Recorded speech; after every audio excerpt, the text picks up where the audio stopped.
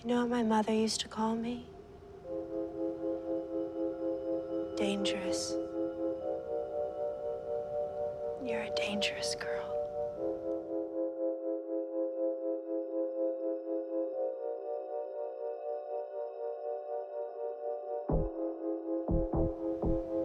She was right. I am dangerous.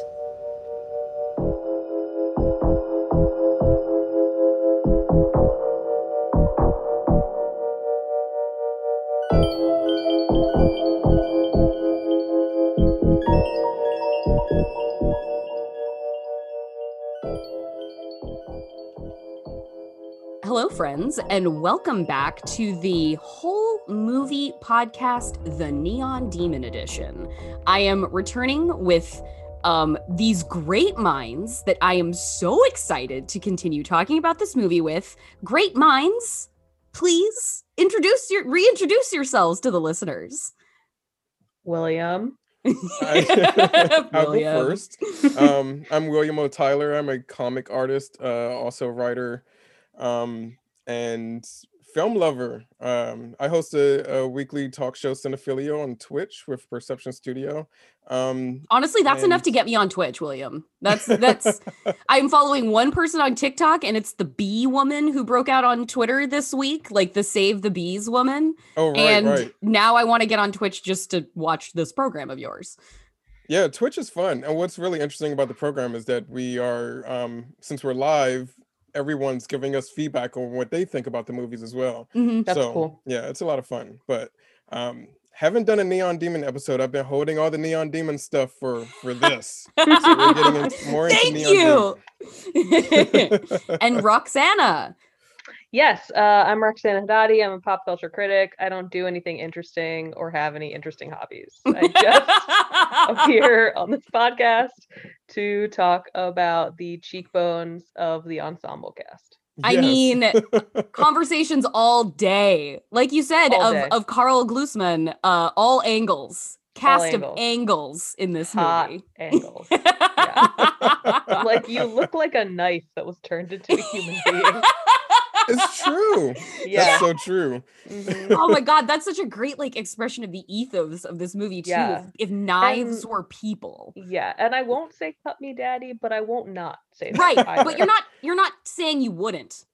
Yeah, like I might. Yeah. Who knows? Yeah, you're not saying you could rule it out in a fit of heat of the moment expression. Right. I'm saying, like, do you have a lot of gold glitter paint? Because you're gonna need more than you used for L, but I am available. I mean, that would accommodate. I am a small person, but I think maybe a leg. I think you'd maybe get a leg for the amount of gold paint applied to Elle Fanning on my human body. Half of my thigh. Yeah. Just a wisp of a person. And this is, I feel like this is when I watched this movie, the topic that we're going to get into today, because we're discussing this movie by scene. This is really, this movie had its hooks in me from the beautiful, immediate sort of fuchsia and gold flourishes of the title screen when it plays. But immediately we dive into the meat of what this movie's about. And that is today's episode topic, which is, are you food or are you sex? Which I think we can say Roxana is a scholar in that question. Oh, yes. Having written about that exact question posed by Ruby, Jenna Malone's character Ruby in this movie, in an essay for Brightwell Darkroom, which is so good. And so given that, do you want to start out sort of giving an overview with sort of themes that you feel like are sort of established in this early scene in this movie, Roxana?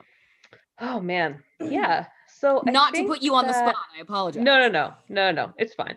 Well, I think that it really comes down to these two questions, which are this one question with two answers, which is established from the very beginning of the film. We know that we're going to be looking at a part of Hollywood that honestly is very artificial and very performative in this idea of modeling, high fashion, how beautiful are you, and sort of this question of, and this comes up a lot, are you naturally quote unquote beautiful? Right. Or have you become an engineered idea of beauty. So I think the movie from the very beginning sets up these polls as to whether, like, are you authentic or inauthentic?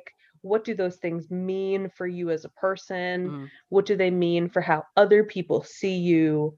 And I think, like, the navigation of that space then leads into the are you food or are you sex question, which at first, when we get it, is just like sort of like a, you know, I don't want to say as women everyone has been there, because that's a little bit too broad or reductionist.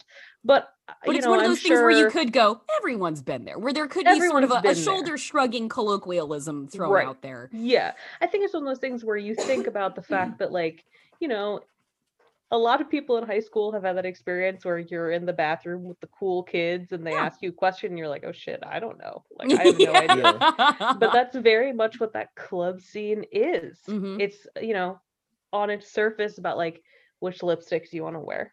You know, like, which shade are you? Are you a warm or a cool? Like all of those sort of questions. Are you a summer or a winter? Right. Exactly.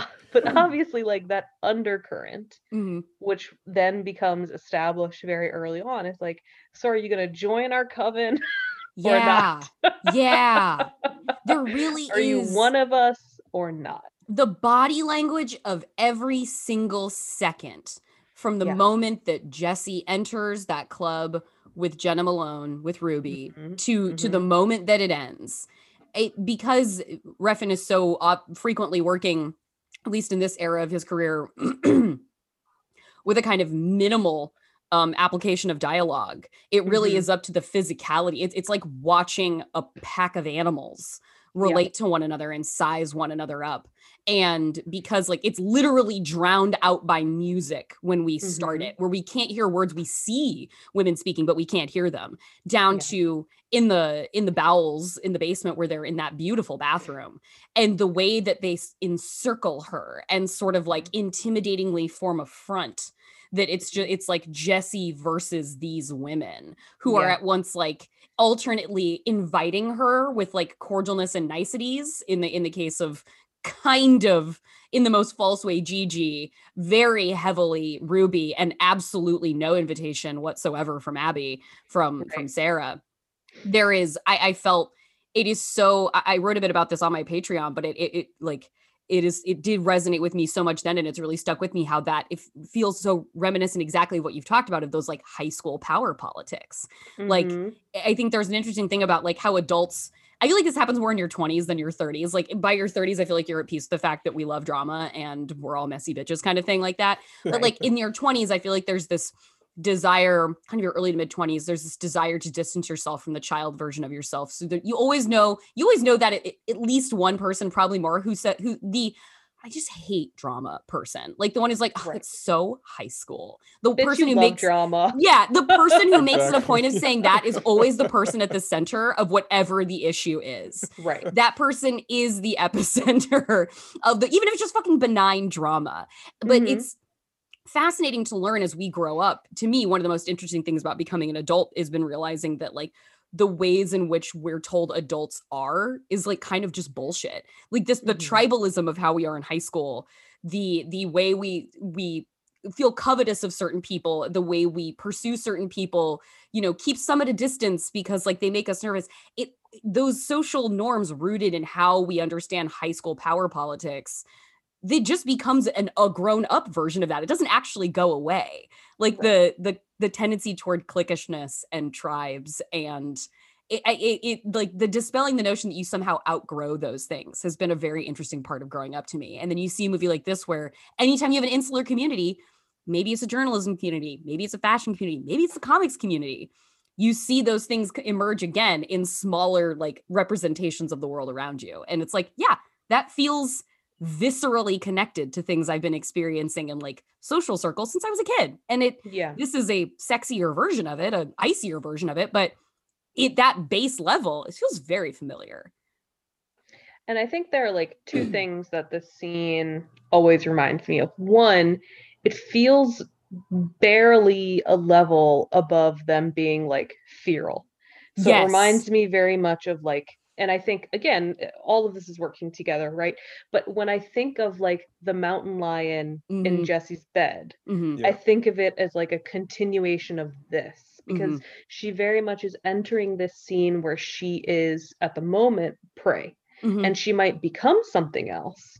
But as of right now, they're sizing her up to see, you know, how easily can she be consumed. Right. You know, and so I think that part of it I really like. And, you know, like the mountain lion is a very fantastical element, but I think it says something for what Refn is trying to do in building up these elements of like a fairy tale and then puncturing them also very intentionally.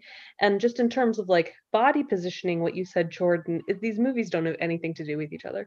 But this scene, this scene always makes me think of Taylor Sheridan's Wind River. Because in the climax of Wind River, when they're going to the trailer to find out if the guy that they suspect is the guy that they suspect, it's like the police force and like the FBI or whatever, which is Elizabeth Olsen and Jeremy Renner's character. And one of their comrades says of like the evil like oil rig workers, like, "Are you flanking me?" And then it turns out that like they are flanking the cops, and when the shootout happens, it's like the oil rig people turning on the police.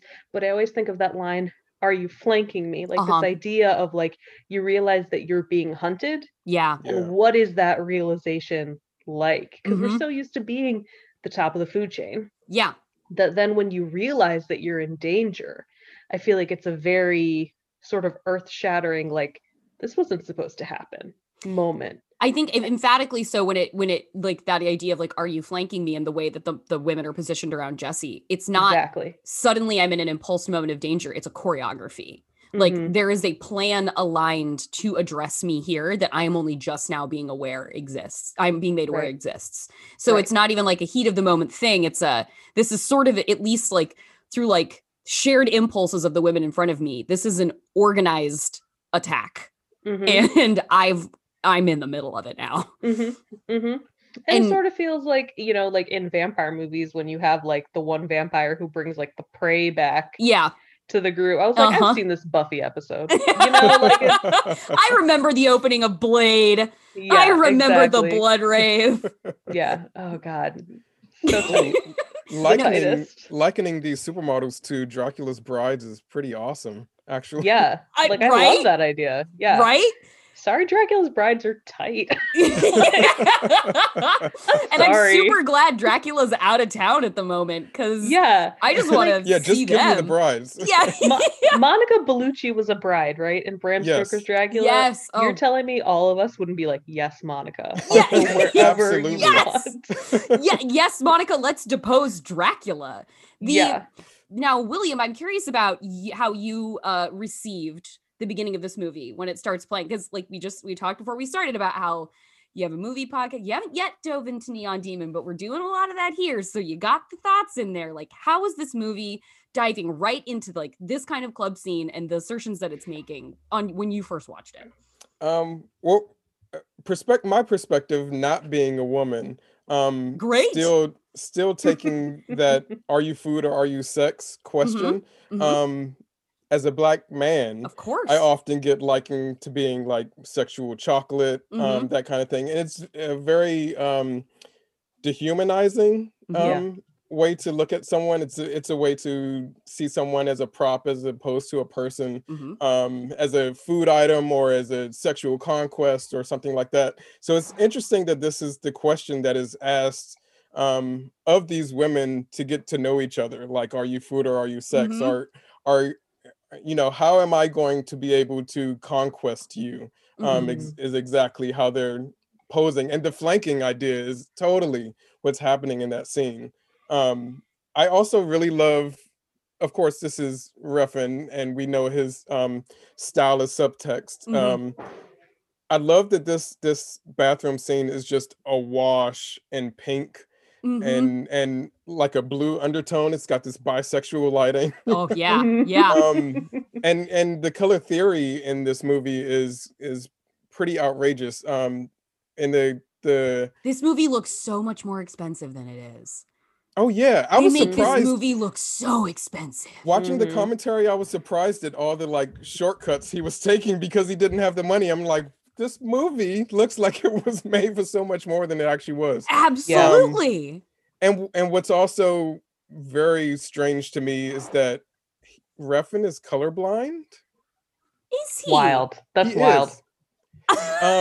And so good guesses, Nick. Wow. But he still uses color theory to tell the story. Yeah. So the color red is the dangerous color in this movie. And just, you know, having this opening scene be, well, first of all, the true opening scene where the very first shot of the movie is Jessie on that couch in a photo shoot, and she's just slathered in red to make it look like her neck's been slit. And dousing her blue dress that she's wearing. Exactly. So you know right off the bat that this is red is not the safest color. And every time red pops up, something dangerous is happening. So in this first scene where they're having this conversation, it's awash in like this bright pink, which is kind of like setting the tone for, you know, is this safe or is this not? Because it's not quite red, but it's also like, it's still dangerous and it feels dangerous. It's a very tense scene with these girls in the bathroom. I absolutely love it. And the setup for something we had talked about before we started recording was that like a couple of us had forgotten how quickly we get into this scene in the movie. Like you are served 3 visuals sort of in quick succession. You get the beautiful title card with like the transforming gold, blue, fuchsia background on the screen as you hear that pulsing Refn music come in, and it says the neon demon dance theme as I fucking love this flourish as that fine gold glitter comes showering down in front of the words the neon demon with his like branding at the bottom NWR. I just love that. So his like little YSL logo in the bottom of the center frame. But that branding just adds to the synthetic nature of this film. It does. It's like what you are about to see is the Givenchy 2020 collection. Like prepare to feast your eyes, set to music. And then the first thing we see post-title card, Jessie covered in blood, throat slit, jewels on her face. And as Roxana points out in her excellent essay, very little girl. Like the idea of the stick-on glitter, and she has like a braid wrapped around the top of her head. Like these are very childlike ways to make yourself up pretty if you're like having a sleepover with your friends. And we just hear that music as we see a brief image of Carl Glusman's face and the shadows cascading across his bone structure as he has his head turned down and looks like the most ominous man possible, who we later basically found out like Jesse found him on Craigslist. It's like, yeah, that he looks like the hottest version of a Craigslist killer you could imagine. And then it goes from that into the makeup room, where I absolutely love the entrance of the character of Ruby in this movie, because she doesn't try to hide it. She in fact draws attention to how much she is gawking at Jesse when she says, am I staring? Like, like it's not even like, oh, sorry, or she doesn't look away when she is looking at, we see her head on and she is looking at Jesse from the mirror, because there's incredible mirror work, particularly throughout the beginning of this movie. And sort of in what this movie establishes immediately is that as Jesse is doing things in life, as Jesse is observing the world is observing Jesse. Sort of no matter where she's at, people are reacting to Jesse. And so we get that first by Carl looking at her and obviously photographing her, but then Elle is like wiping the blood off of her body, and Ruby is just staring at her in the mirror, and she wants her to know it and tells her she has beautiful skin. And, you know, goes over and very much is like, kind of immediately becomes like, is that older lesbian who's gonna be like, I'm gonna take you under my wing. And just the way that the makeup sets off Elle's eyes as so huge and doe-like when she is suspiciously regarding Ruby, but also knows she doesn't have another person in the world basically at all from what we're made to gather. And then Ruby invites her like, hey, you want to go somewhere? Where? A party? And I absolutely love that we just dive right into this club scene, And the way that we get in there, just technically, I'm so enamored of, because we get in, they're walking into the club, and they're walking through a sea of people, and the camera's tracking them. It was done, as they said in the commentary, it was done in a single shot. So they had to do it over and over again until they got it right. But it's amazing to me. It's so amazing to me. It's just so evocative to me of that like high school, middle school socialization feeling where we see the two walk in. And again, Jesse's still kind of suspicious of Ruby, of course, and she should be. And she's walking through the club. She loses Ruby for a minute. Ruby gets ahead of her because Ruby's very self-assured. She knows exactly where she's going.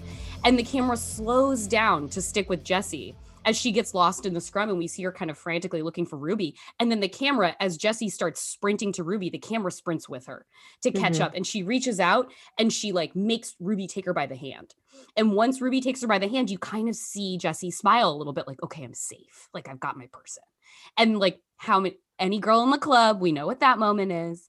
And we see them go up to the models and we can't hear a word. The music is still just drowning them out. And then we see them. We see Gigi and Sarah.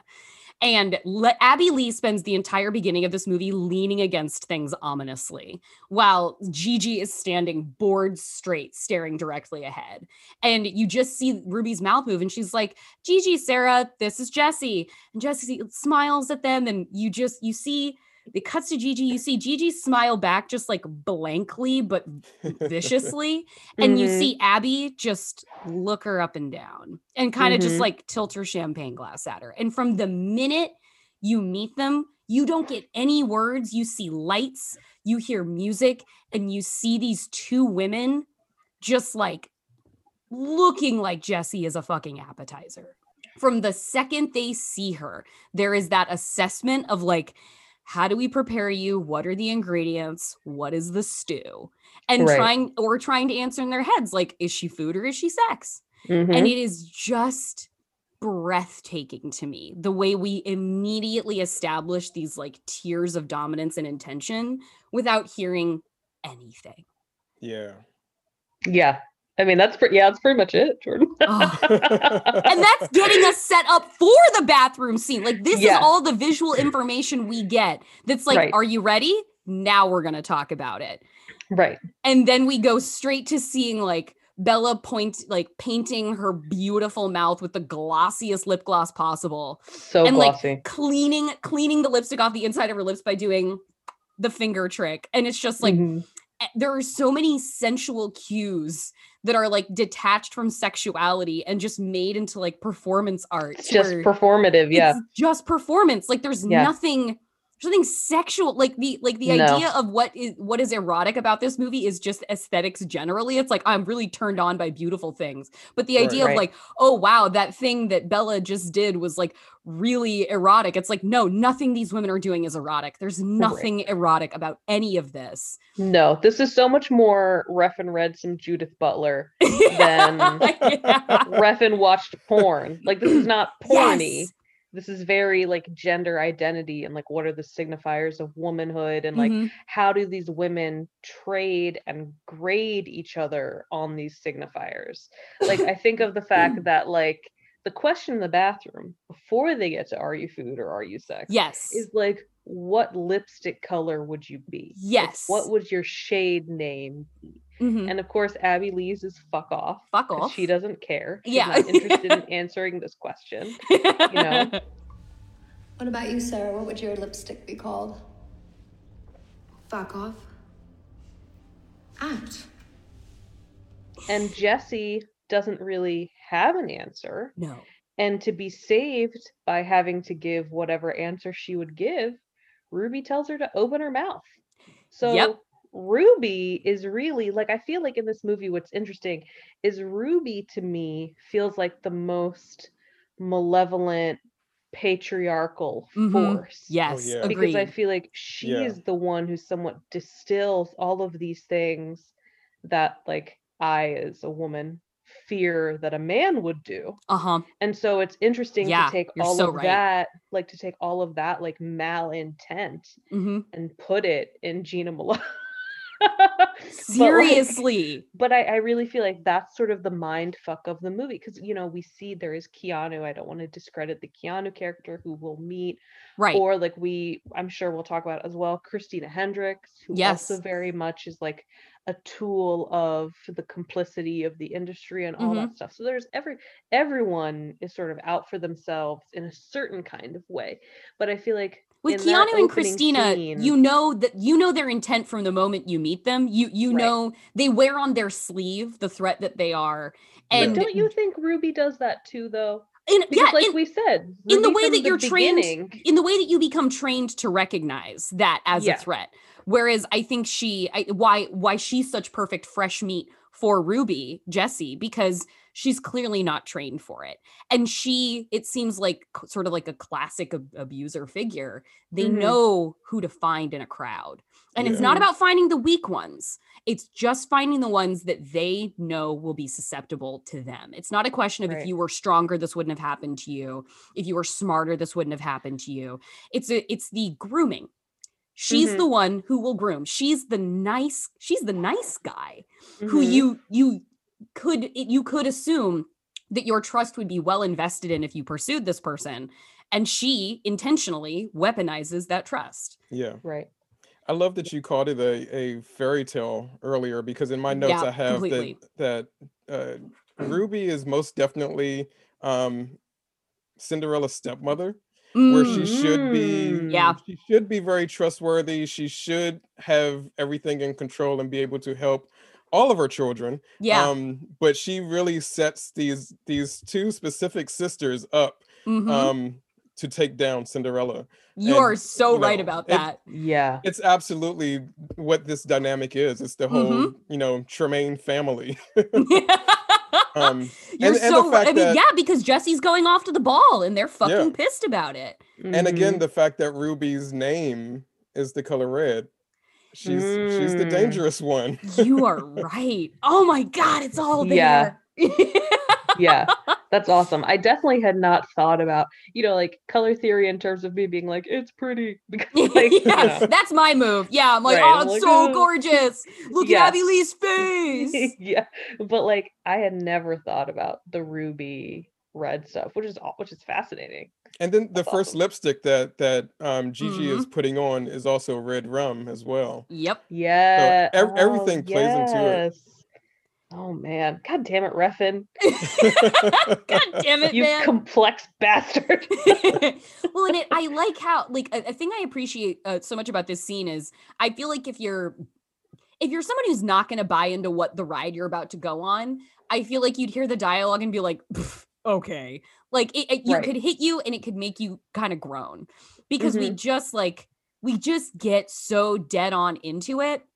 But it's a thing to me where, because the malevolence of the value system that has been allowed to like flourish and infect people in like the Hollywood ecosystem and the fashion ecosystem, that cannibalism, that using of people, that degrading of women and queer people and anybody who could be conceived as like other or marginalized that you can take advantage of when you dangle that one carrot in front of them, is that it doesn't, like, subtlety is useless to me in this moment. Like the idea of them talking around it, they wouldn't, because they're not going to waste their fucking time having like a subtle conversation. Not these women, not these witches. They're too angry. They've seen too much. And they've got this little bitch in front of them who stands to upset their power balance that they're tenuously hanging on to. That they know that they at least can understand and sort of control their little triumvirate.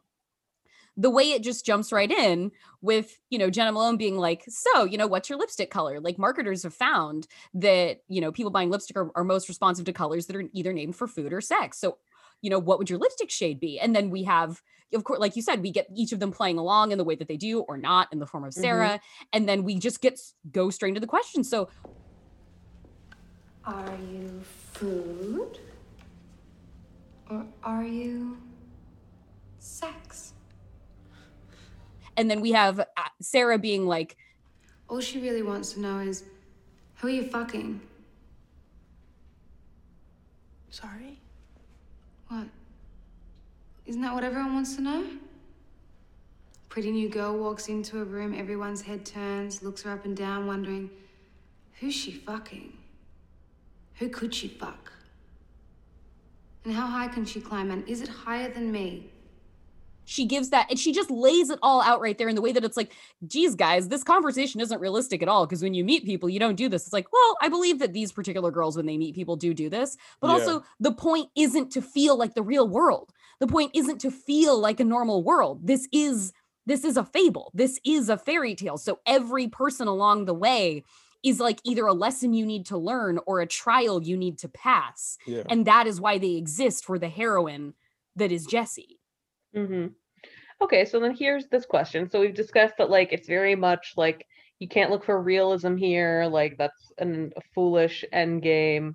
What do you think about, like, the weird, witchy performance that they all watch at the club? Is there anything deeper to that than just, like, it looks hella cool? Or do you feel like that's sort of our clue from the beginning that, like, there is something fantastical happening here if you're willing to look for it? I would say it is. I like the idea of it just being like a fuck around scene that looks really cool, but I think because, and I think the commentary in this scene, like if it is, me and William bought the iTunes version of this movie, so there is like the audio track that goes along with it, where there's a great quote from Refn that we mentioned before we started recording, where Refn says, a lot of this movie is a ceremonial celebration of narcissism. And so I guess that the person who they have, because in the sort of shibari bondage setup, is a crew member. Because he was like, isn't that wild? Would anybody get tied up? Because we need a person for this. So it was a crew member who was just like, I'll do it. So they have like just a crew member, and Elle didn't know that. So in the audio commentary, she's like, wait, so that was a crew member? Yeah, it was a wardrobe girl. No way. He's like, yeah, we needed a volunteer. Guys, the audio commentary, at least as far as I haven't listened to the whole thing so far, is so much of Refn saying something and Elle being like, what? Like, are you kidding me? The whole thing is gold. The whole thing. Imagine just like the driest tactician person you could imagine talking about this in Refn with just like the giddiest, as Angelina Jolie said, 10,000 gorgeous, adorable bunnies. I'm Elle Fanning. There's my name right there. Watching this movie with this man, and they're like, "Ooh, now we're just watching this movie. This is fun." And occasionally, Elle just like erupting into giggles at things that Refn is saying, and learning about the movie as she goes. And so, in that setup, that becomes the most intense example of what we've seen up to this point, where when Jesse's watching the world is watching Jesse. And as this strobe effect is happening, the women are arranged yet again around her in this sort of posture of readiness to like seize upon her.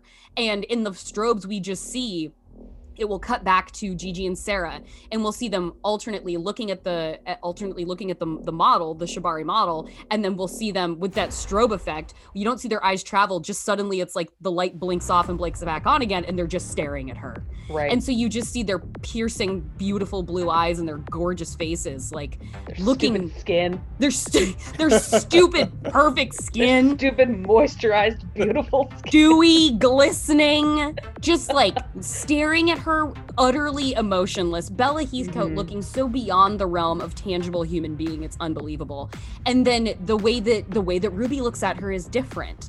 There is this different kind of regard, this more insidious way of like, Elle looks back at her at one point, Jessie looks back at her, and she kind of like starts giggling because this is all so crazy. And the way Ruby giggles back at her, like, yes, sweetie.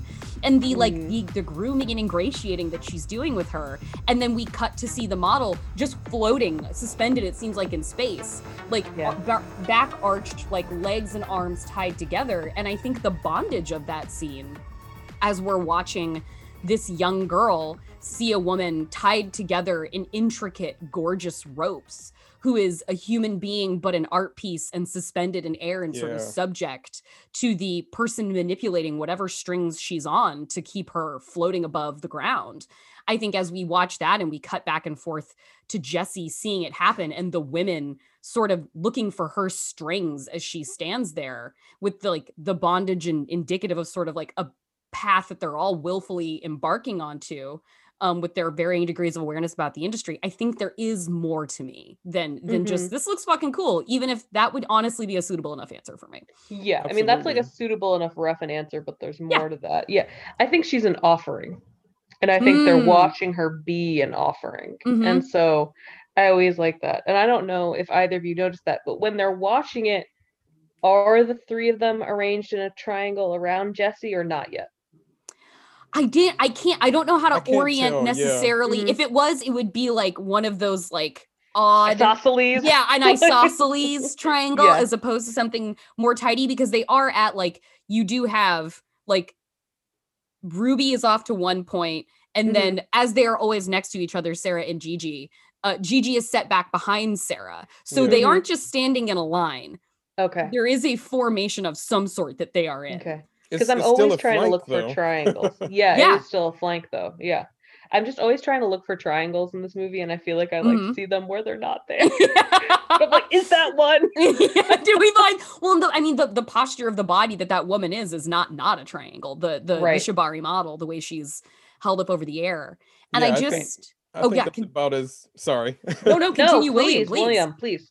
About as triangle as a human body can get honestly in itself is probably that. And I think that that model represents the actual neon demon. So if we go back to that very first shot of the movie where we see Jesse on the couch, and the flash photography is happening. Pretty slow. I mean, it's that Refn slow, but we get multiple flashes on her, and we see that we get to know that Jessie in that moment is a model. She's enjoying modeling, and this is what she wants to pursue. But when she gets to that party and she sees this ceremonial thing happening with this model, the other girls are focused on Jessie, but Jessie's focused on the model, and I think that model represents the neon demon with all the flashing lights, but more intense this time. Jessie's looking at that model like, I want to be that. I want to have all eyes on me the way that person does, but Jessie doesn't realize that all eyes aren't on that model. They're on her already. So I think that this whole scene is kind of helping to push Jessie into becoming the neon demon, or being entranced by the neon demon. It's that first step in her meeting the neon demon. And I think you saying that, I think that makes a ton of sense, because it's too what, like you said, Jessie thinks everybody's watching the model. Yeah. And so she wants to be the one who's watched and who people are enamored of, but isn't connecting at that moment that if she is the hypothetical, if that is an extension of her future, of what she is walking toward, she's walking toward bondage, and she's walking toward being bound, and she's walking toward all eyes on her, but at what cost? Exactly. And so it's like, I really like that as the idea of it basically showing her the bargain. And her being so, and that speaking to the power of the object of fascination, like that she could look at that and be so in awe of it and be drawn to that kind of adoration and attention and spectacle, but not necessarily notice the packaging that it comes in. Yeah. Because the appeal, the lure of that, the incentivization to pursue the ends despite the means when it comes to a career in Hollywood, a career in fashion, like kind of volunteering for that sort of hypothetical, like possible exploitation and violence. The rewards you could reap have made it worth it forever. Like the idea of like, we know the cautionary tales at this point, that like Neon Demon didn't tell us a story we didn't know. It didn't show us something we didn't know existed. It is just a wager that people, particularly women, have been willing to make for a very long time, because the idea of fame and the idea of idolatry is so intoxicating. It really can overpower a lot of ways where you could along the way see escape hatches and think you might want to take them and be like, no, but if I go a little farther, if I get to this point, it'll be better. If I get to this point, it'll be worth it. And it just is, I think that scene, like in the way that you're laying it out, really emphasizes the deliciousness of what awaits you in this life, what is potentially promised to you, the living deliciously, and how much that can make you, as Christina Hendricks says, people believe what you tell them. Like, people will believe what they're told. Well, just keep telling them. Just keep telling them the dream. You're one opportunity away. And that is real. That is really how this Big Rock Candy Mountain, that is like the darker side of Hollywood, persists, because people will keep chasing the dream in spite of the bondage. Right. And I think something too that's interesting, there are like two things. Like, one, I feel like it would be interesting to watch the demon dance scene compared with like the apex of the witch. And like the final very moments, much. because I think the body positioning and the choreography and the blocking of those scenes is actually probably pretty similar. Yeah. And like, sort of like William said, and this idea of like it being a fairy tale and all that stuff, like there's so much overlap, right, between like evil woman archetypes, like witches, vampires, like all that sort of stuff. Like there's so much similarity in how we perceive how they act or how they behave or how they move in physical space. So I think all of that stuff probably is pretty similar. And then the one thing that I like, Jordan, about what you said is this idea of like, well, if I rise high enough, then I won't have to be a victim anymore. Yeah. And I think Jessie gets to that space like later in the film. I think like when the sort of the transition happens and she sort of becomes the narcissist that we know all of these women have become. But it's interesting to see, you know, that like Abby and Sarah, like those two characters already realize that like that probably isn't going to happen for them without some other pivotal moment. And like, here comes Jessie. here comes Jessie. You know, and it's like she can be the person who derails it for them. Or she can be the person that they harness. And I just think like, you know, that really... And harvest. Yeah, you know, I was going to say that feeds into it, but you know. It's worth noting that watching the commentary in the bathroom there, we were talking about this ahead of time, how they're talking about how beautiful this bathroom is, and Elle Fanning is talking about how beautiful Abby Lee is. And there's this like it's the close up on Abby Lee when she's talking about like, who are you fucking? Like, can she get ahead? Can she get further than me? And the audio track like overrides the dialogue, so you just see Abby's face talking really without a lot of like audible words, and you just hear Elle Fanning be like, Abby's so pretty. She's just like fully struck by this, and she's like, and they get on this tangent like, and she's so tall, and Refn's and Jessie's like, and she's, or Elle's like, yeah, and she's in heels too. And then she like walks out of the frame, and Refn goes, I mean, look at those legs, my God, like they can't even handle the reality of Abby Lee. And it is revealed in that commentary. It's just a fun detail. Refn didn't know Abby Lee was a model of consequence when he hired her for this movie. And Abby Lee, I didn't know she was a supermodel until you told me. You didn't? No, I had no idea. She came to a casting. I thought, oh, she looks really interesting. And then Liv told me like who she was, but then I didn't really understand how until big she was. When you said she's like huge. Yeah. And then he asked, like, becoming aware that she was a very big deal in the fashion industry, he then was like, okay, help me bring this more to life. And like, you know, let me harness your knowledge as a fashion elite to talk about like the realities and the brutality of this world. But I just can't say enough about the gall to insert the question, are you food or are you sex into a scene? That is just so, it's so representative of how women are expected to be. Girls who are aged up to be women. And this idea that like we turn all girls, we inculcate all girls into the sort of at least subconscious awareness that they either need to be food or sex to be desirable in the hierarchy. That's extremely true. Like that, it was like, wow, yeah, that's a very plain question that feels deeply, deeply accurate and so viciously, sexistly framed that I've never heard it that way before. But it feels like it is, to me, it names the demon in that moment. Like the idea that it forces everybody to watch somebody ask, are you food or are you sex? And not giggle at the line, but be like, oh, fuck. Yeah. Is that Right. true? Right. Like, oh, I think if you really take this movie seriously when you watch it, You should be so horrified at how accurate its expressions of value systems are sort of like aesthetic value systems in this particular society we have in a society. Like God. you really should just be agog at this movie. I wouldn't tell anybody that they need to like it, but I would tell people that they need to take it seriously for what it's saying. It's not just a gag. It's not just a music video, because this is a critical, direly serious question that it's like, fuck, is that how people talk about their worth? Yeah, it is. Yeah, it absolutely because is. Why shouldn't they? I know I'm food. I'm not sex. I know I'm food. Yeah, okay? Always.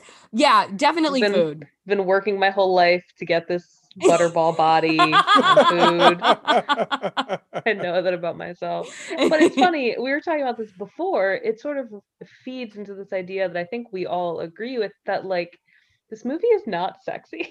No.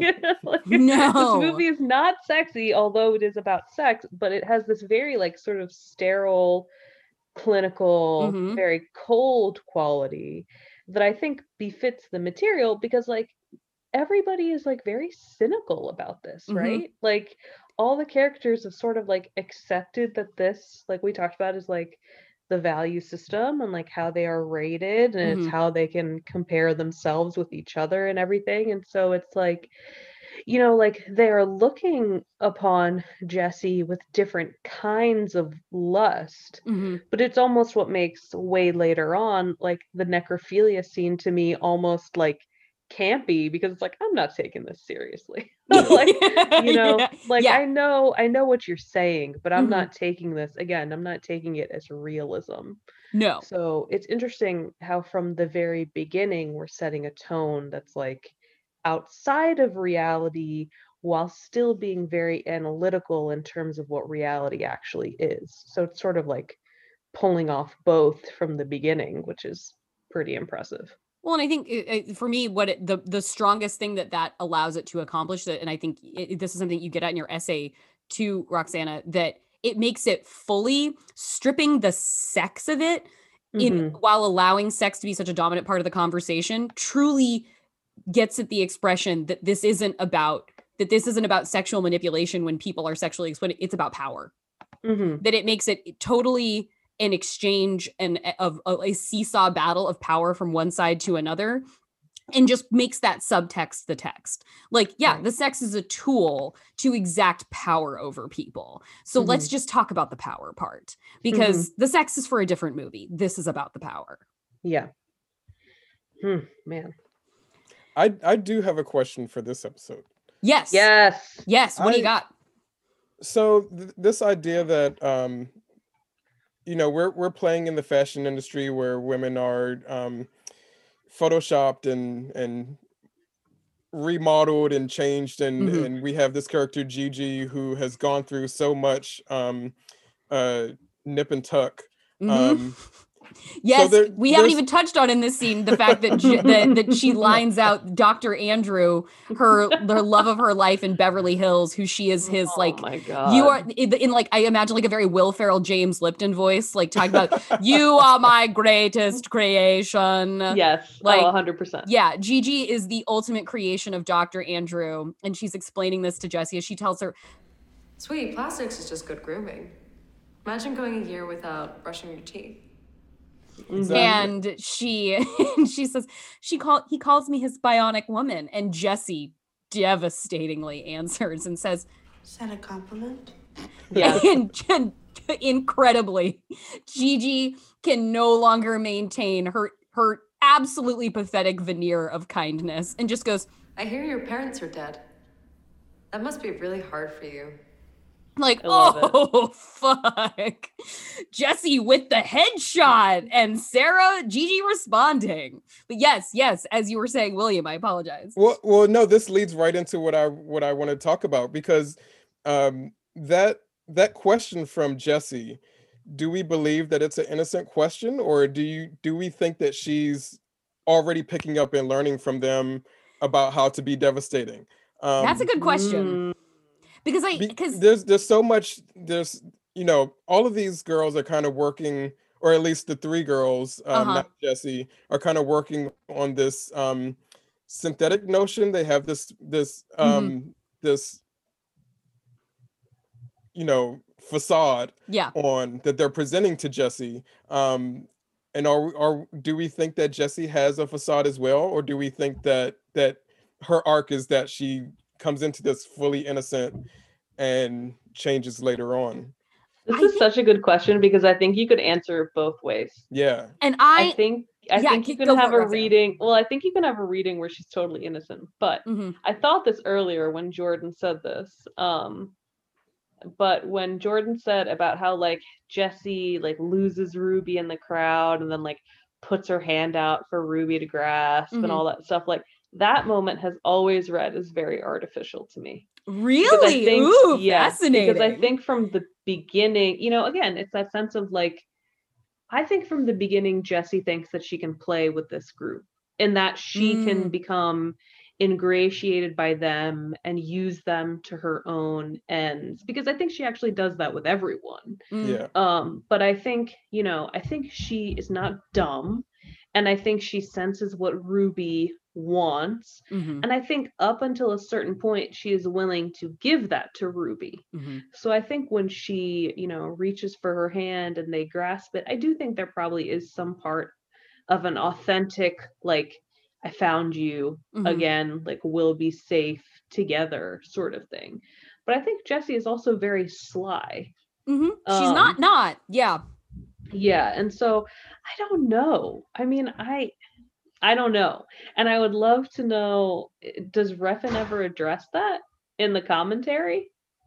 He hasn't yet. Yes. Oh, good. Okay. Ooh, a reveal is on the way. I don't know if you want me to spoil it for you, Jordan, if you want to finish the commentary. But okay, yeah, I'll say my thing now, and then I want to hear your answer after, because I completely see where Roxana's coming from, and I'm so glad that's your answer, because mine is the opposite. Like I don't think she's totally a babe in the woods. I think she's definitely doing that thing where she is mature. She has had to form clearly survival skills in the absence of care for her, and she's made canny decisions. I think she's a little bit doing that thing at the start of the movie where she thinks she's a little bit more ahead of the game than she is. So it's, this notion of, well, I can take care of myself, It's like, well, you can, but not like that. Like, come on, girl. Yeah, you're still 16. Yeah, you're a fucking child. Like, yeah, you're still a fucking child.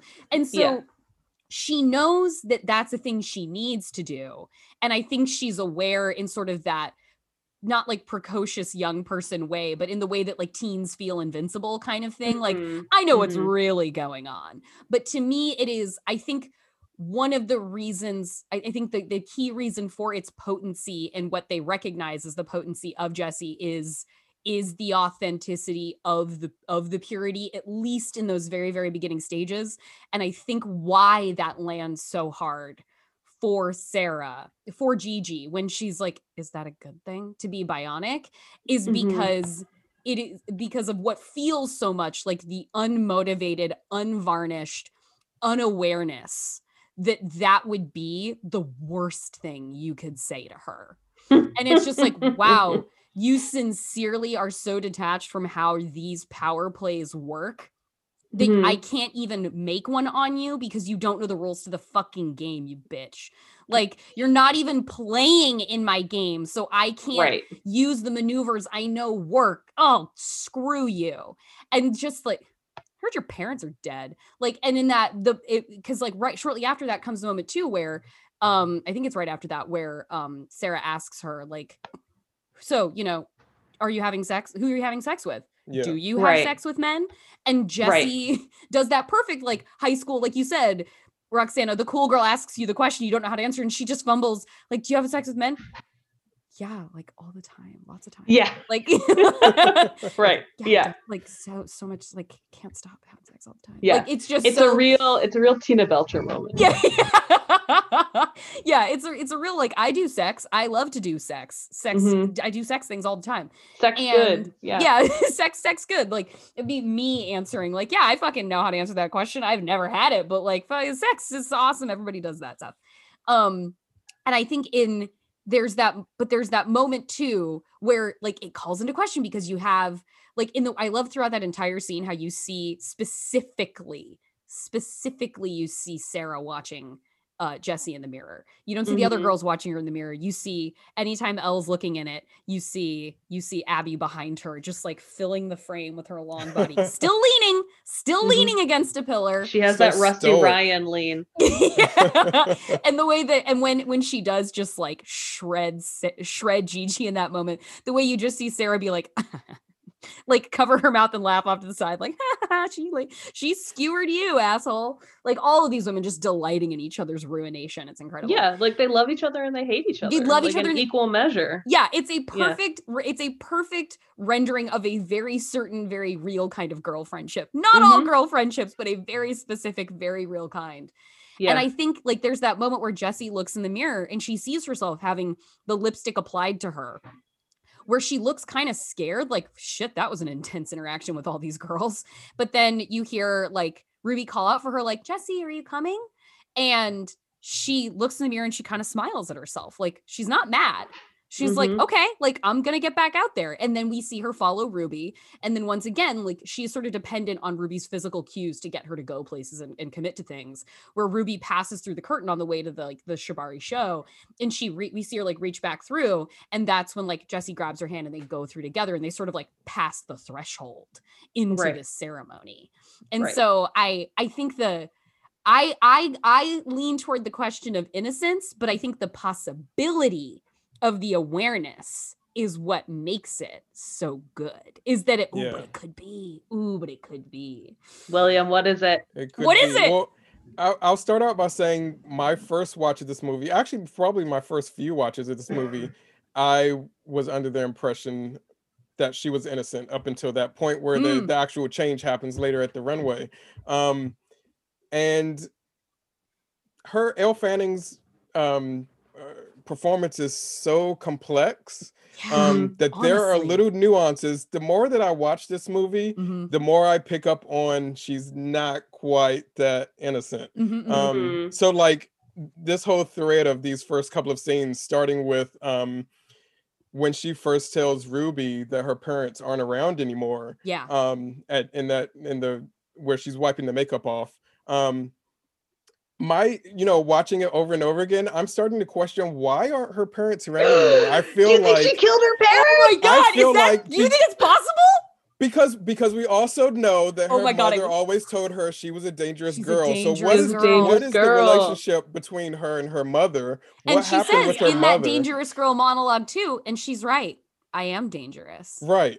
And so the more I watch this, the more I'm picking up on little things like that. William's become a truther. William has become a neon demon truther, and I love that. The way she says that line, where Ruby is asking, where are your parents, and she's just like, oh, they're not around. They're just not around, and that's when she asks like, what do your parents think of this? She goes, they don't like. She says something like, they don't think much at all. Like exactly. It's a weird little way that she phrases it. That's kind of like, you did something so that they can't think anymore. You know what's funny though is that puts like an entirely different character on her relationship with Glusman's character too. It makes her straight up predator. Because like later on, like he is so unnerved by like the reveal of her age and like by her transformation. Oh, that's good. Oh, William. Okay, wait. So what is it? Well, then we get to the bathroom scene where Gigi, where she gives this jab to Gigi, and it feels like she might know what she's doing. She might know what shade and reading is. She might just be there already. And when Gigi responds, so I hear your parents are dead, Jessie's reaction is to glare. And it's the way that she looks at Ruby, because Ruby's the only one that knows this information. It's the first viewing, I really thought it was oh my gosh, how could you tell them? But subsequent viewings, I feel more like it's you bitch, you told them. I see what you mean. Where like not like she feels wronged, but like you're blowing up my spot. Yes, exactly. Exactly. Okay. So I feel like Fuck I mean she's still in the beginning stages. She isn't as far in as Gigi and Sarah and Ruby, but I feel like there's some inkling there that she knows what she's doing and she's really ready to get into it. And so in the commentary, there are moments throughout the movie where Jessie has these jabs that she gives to people. And it seems like almost every time that a jab comes up, Refn and Elle both say, and she knows what she's doing. Okay. So and again, Refn is not the director that's going to give you all the answers. Right, of course. But there's just him saying that and Elle saying that and him agreeing with Elle. Of course, Elle being the character, she knows what the character is thinking. Yeah. Right. She So knew for how to Elle play to say her. that, Right. yeah, there's something there that Jessie is not as innocent as we might think she is. Well, and I think too, what makes this such a tremendous performance from Elle is that you're working, like, given the sort of minimalist yet maximalist nature of it, you have to do so much with the least possible. So she obviously knows the whole story of the character, so she's bringing all of that knowledge into every interaction she has, but she still has to go through her arc from angel to demon, and so any change and any hint has to be so small as to make sure you're laying groundwork that makes the progression a believable jump by the time she gets to the end and she's saying, she gets to the middle and she's saying, I don't want to be them. They want to be me. And then she's like full fucking like face of makeup standing on, like looking like she's floating above a swimming pool, the floating model being like, I'm a dangerous girl. And like, I know what I look like. What's wrong with that anyway? Yeah, I've always loved that. Yeah, I know and honestly, there's nothing wrong with that. But like, I know what I look like. What's wrong with that anyway? And I am pretty, and I can make money off pretty. Right. We know she knows that the entire time. So you have to, I think for me, it's her, like, she knows the things that work because kids know the things that work that get them what they want. Right. And I think the movie is her achieving a greater awareness for darker light, achieving a greater awareness of the extent of her power and the range of things she can manipulate to get what she wants.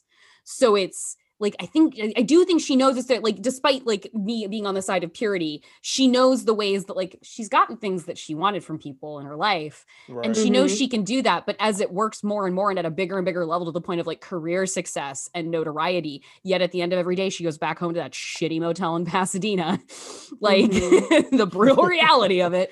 And I think it's like realizing like, oh, this is what this gets me. Like I was in my little town in whatever fucking Oklahoma, but now the context I'm in like big shiny Los Angeles, the things I can get myself using the tricks that I've always relied on, it turns out they're actually pretty big and cool. And I absolutely fucking love that terrifying idea of this girl selling it all out to climb to the top of, not climb to the top of the ladder, to just float. Still not enough. That's what I was going to say, though, that it's still not enough. Absolutely. And that is almost what makes it more fascinating, because it makes Gigi and Sarah so much more villainous. Yeah. That they are able to undercut somebody who potentially has done, some wheeling and dealing of her own. But I would be really interested now to go back to the final face-off haunted house murder scene. Are we having a party or something? Right. And to see how she like wields the knife and like how does she think that she can survive this? And obviously she doesn't. Imagine Abby Lee in those heels, probably clearing 6'3". No. Running at you at a dead sprint in an impeccable suit. No, I can't. I mean, I won't. I can't. I won't. I refuse. Holding like a fucking tire iron. I mean, holding like a fire iron over her head. Yeah, I love that. Talks sorry. No, William. Yeah, William. What is it? Refn talks in the commentary about how that scene was supposed to be shot differently, but the cameraman couldn't keep up with Abby Lee and the girls running. I love that. Just couldn't. So they ended up doing it the way, And I mean, fuck, if you've trained yourself to wear those insane outfits and the ridiculous things you have to wear on a runway, I feel like the idea of sprinting in heels is like, bitch, This is not. Exactly. I've been doing this since I was a 6'15" Like, don't talk to me about running in heels, cameraman. That's amazing.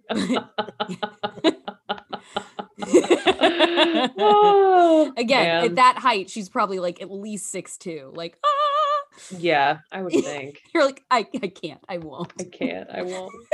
They terrify me. It's like a murderous giraffe. Like, I can't. Cruising land speed. Okay, well then I think that brings us to a nice buttoned up end to the discussion of the Are You Food or Are You Sex episode of the whole movie Neon Demon podcast. And I think that means on the next one, we will be diving deep into I can make money off pretty. Which I would like, it's useless for me to say, oh my God, I'm so excited for this one, because I feel that way about every single thing we're going to talk about. I mean, I've learned so much in these or just 2 episodes from hearing you guys talk about like the Cinderella and her sisters. Like that is wonderful. All the smart stuff is coming from William. No, absolutely. Yeah, you're like you're just like poised. You're just like in the tall grass, and then you come out with like this beautiful assertion and analysis. It's so good. This is the good stuff. So in our sign-offs then, anything you would like to direct anybody to? Oh man.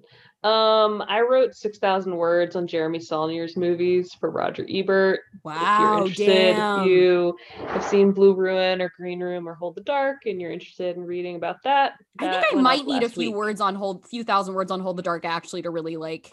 I'm definitely the person who is like, nah, I'm not smart enough to get that thing, so I'm just gonna like take it on the surface level. So I need someone to parse it for me. I mean, talk about a fairy tale. Shit. Yeah, that's very much how I read Hold the Dark. But yeah, if you want to read that would be cool. Okay, cool. William, what about you? Yeah. I'm just at William O. Tyler at all social medias, working on a new comic project that's all about Black queer anxiety over on my Patreon. That's patreon.com/William O. Tyler. Otherwise, yeah, I'm just around. Okay, great. And I am Twitter, Jordan Crucchiola on Twitter, Jorcru, JORCRU, and patreon.com/Crucchiola. You can throw money at both of us if you like, and I encourage you to do so. Thank you guys so much for listening. Thank you.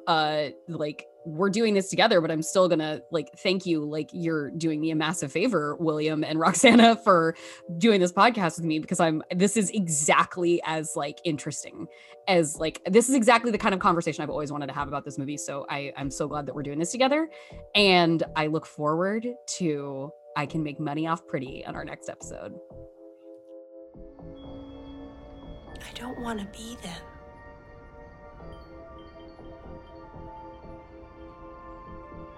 I want to be me.